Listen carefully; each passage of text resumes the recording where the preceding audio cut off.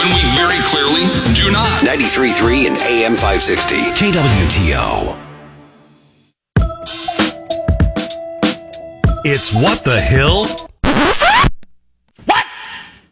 I understood that reference. The latest happenings on Capitol Hill with Elijah Haahr Show contributor Joelle Cannon on KWTO. Welcome back to KWTO. I know it's not our usual 5 o'clock bump music, but that's because we're going to kick it off with Joelle Cannon, What the Hill. And not only is the bump music missing, people are missing. Are not working on it. Top men are missing. That is like the only movie. Who's working on it? No one. No one. Everybody's missing. No one is working on it.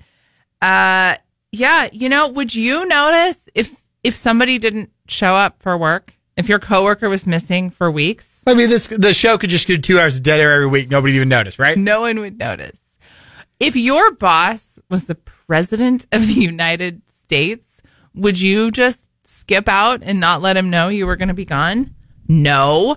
But that is what Department of Defense Secretary Lloyd Austin did. Oh, yeah. I mean, this bro, you've never heard of him. He runs the Pentagon, but most people, gone are the days where like you could list off, Rumsfeld or whoever the DOD secretary was at the time. But this guy decides he's got to have surgery. Okay, I'm so sorry about that. You have to have surgery. We're waging, we've got wars going in Europe and the Middle East. The Pacific is like a nightmare. But our defense chief decides he's got to have surgery. That's fine. December 22nd, he's going to go under general anesthesia for a medical procedure. A week later, he's rushed by an ambulance back to Walter Reed National Military Medical Center. He was in the hospital for 2 weeks. At the same time that he is MIA, his chief of staff also happened to be out on sick leave. So the head of the Pentagon, gone. His chief of staff, gone. But here's the kicker. He didn't tell his boss. Joe Biden did not know that the guy running the military, the guy running the Pentagon, the Secretary of Defense, was gone. He wasn't told ahead of time. But don't worry, Biden was on vacation when he found out. So the president was in the Caribbean on a week-long vacation, hanging out at a beachfront villa owned by a big-time Democrat donor. And he finds out after the fact that Secretary Austin was out on, medical leave for a while. So also without telling the president, the secretary transferred the responsibilities that he had to his deputy. But the deputy was also on vacation. You cannot make this up. So the deputy was on a different Caribbean island in Puerto Rico. And as one article said, well, the deputy was just running the Pentagon from the beach. No worries. Everything is fine. Don't look. And, I guess it's no surprise. We've talked about how all the federal agencies are sitting empty because COVID, we send everybody home. They're working from home. And now it's like, okay, time to go back to work. And no one shows back up and the buildings are sitting empty. I mean, when your boss is doing that, what incentive do you have to show up? How long was he off the job or out of work? I think 3 weeks. So, okay, my question is, he's Secretary of Defense. Normally you would think daily contact. President, Secretary of Defense, daily contact. Are there threats? What's going on? But at the very least, how often do the Joint Chiefs meet? Is there not a weekly update where Biden looks around the room and says, where's my guy? You would think, but remember, he was on a beach also. So is there a Zoom call where he's there? The rest of us are working, doing Zooms, you know. Here at Zimmer Communications, we have a bi-weekly meeting, There's where a we all check-in. get together. How is there not one for the people running the country? And maybe they're all zooming in. I literally, we heard Trump make this joke in Manchester on Saturday night that the defense secretary got his laptop on his stomach and is zooming into the meetings. But you'd think somebody would be like, that looks like a hospital gown you're wearing today. What's going on? Exactly. But I think he transferred his duties. So he's like, okay, I'm not going to let my boss know, but it's okay. I got it covered. I'm going to hand it off to my deputy. But my deputy is in Puerto Rico on a beach somewhere. So, and his own chief of staff was also in the hospital. And I'm not saying you can't get sick, you can't have these things, but this isn't like, the coffee shop next door. This is the country. This is the military. We're a little busy. We're pretty overextended. So I got to ask. We all know Joe Biden, he's probably not daily like, where's the secretary? No. But you would assume the secretary's got people, the president has people, and those people are constantly in communication, be like, hey, Lloyd needs to talk to Joe about something. Are they not? Do you think they either lied or they didn't communicate? Or do you think the lower level staff's like, he's going to be out for, like, yeah. Where's the breakdown? I assume lower level staff on both sides knew. I mean, I guess that's a generous assumption. And then they just decide, look, we know, what do I say about Washington? Their motto is, we know best. So the lower level staff are like, yeah, we know best. We won't bother Biden with it. He won't remember anyway if we tell him. So, they think, okay, we've got it covered. But I mean, it's kind of embarrassing. And then there is a medical emergency. And like I said, this is the federal government we are talking about. We're waging war. We're supposed to be the best. We're supposed to know everything. We're supposed to have this amazing intel operation. And it's like, you want to know why there was this Chinese spy balloon that no one knew about and we found out from a farmer in Montana? Well, the president doesn't even know his own Department of Defense. Like, there is a communication and intel breakdown in the government that I think is irreparable. I don't know what your thoughts are. In my mind, the three most important people in the president's orbit: Chief of Staff, Secretary of State, Secretary of Defense. I can't think of anybody that they're more important than those three. So if you're one of the three most important people, literally when you're president, you should be like, who are the people that I want to talk to every day? I want to spend hours with. I trust that. Like, those, you're in the top three. This is not the Undersecretary of Trade or, the Department of Interior's third person. This is one of the top three people that, in my mind, the president should be talking to on the reg. And listen, you can do phone calls, but like, you should know. We were joking about this earlier. Here at the station, we've got a guy named Jeff. Jeff comes in every couple of weeks. We talk about how the show's going, things like that. Jeff's got a family emergency today. We can't do a meeting today.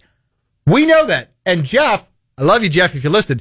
He's not in my list of top 100 people that I think about on a daily basis. He's top 10 for me. Okay. Well, for the somebody needs a raise. For the president, maybe aside from your wife and kids, the people at work, one of the top three people, if you're not every day knowing what they are up to, you should know they're going to be at Camp David today. Oh, they've got to meet. They're over in NATO today. They're at the United Nations today. Oh, they're meeting with the Joint Chiefs today.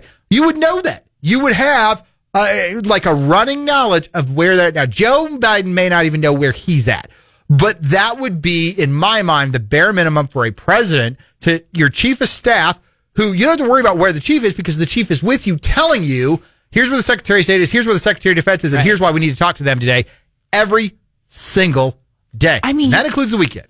You guys, what would have happened if a plane had hit a building? I mean, it is they're lucky nothing happened, but I have a hard time envisioning Rumsfeld, Dick Cheney, Leon Panetta. Like, when these people, there's a reason you stick like a tough, bad in that job because, Mad Dog Mattis, the baddest of the bad. We need, what if something had happened? And yeah, sure, there's other capable people, and sometimes the lower levels may even be more capable or more in the know. But what if something had happened that day? It's kind of crazy. And this is not the only example, but I will say Senator Ernst from Iowa has sent a letter to the defense secretary. It's quite hysterical. We want to wish you well, and we hope you enjoy a speedy recovery. However, and then it's 3 pages of questions like, well, what was the nature of your incapacitation?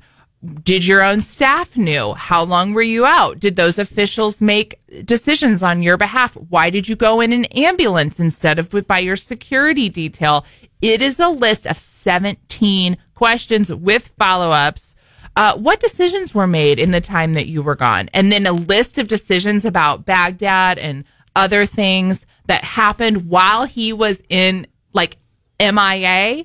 Who made these decisions? I mean, it's totally fair. And Joni was in the military, so she totally has a right to ask these questions. And the letter started how exactly? It started with, we hope you're well, or something. We want like to that. wish you well, and we hope you enjoy a speedy recovery. However, we are deeply, however. That's like saying all due respect and then just trashing somebody. Bless your heart. Like, all due respect, but I think you're the worst talk radio host that has ever been on this station ever. But all due respect. Like, that's insane that they started. I love it. I love it. I can't wait to see the questions. We'll see, who answers how. Can't wait to see the answers. We'll see how they get answered. But, Joni put out a whole thing about employees, top level people who have been gone from their jobs. She talked about, a Missouri example, the head of the government service, the General Services Administration, the GSA, they're supposed to manage the buildings. Robin Carnahan is the head of that agency, and she has been working from Missouri for 17 months, even though the entire, the Biden had told everyone to go back to work to have full reentry. Transportation Secretary Peter Buttigieg, he had made a comment, when you take a job like this, you understand you have to be available 24/7, no matter what's going on, you have to be there. Of course, he was gone for 4.5 weeks on paid family medical leave while we're in the middle of like a national supply chain crisis. And he even turned down a phone call from Senator Grassley about a transportation issue in Iowa. Meanwhile, it's like, okay, you're supposed to be doing this around the clock. And she even put out some information about Biden himself.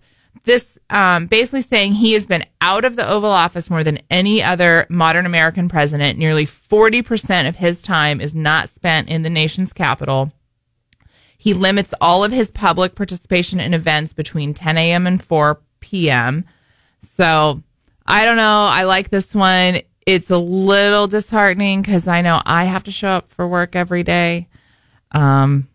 But I would just say, what the hell? What the hell? What the hell? All right. While we're on this conversation of what the hell's going on, we gotta talk about why the hell is Nikki Haley continuing on after New Hampshire. She gets third place in Iowa and says it's a 2-person race. Then she loses by double digits in New Hampshire and says we're going to South Carolina. The entire delegation, South Carolina, has already endorsed Trump. As the governor said, except for one rookie, and she'll come around.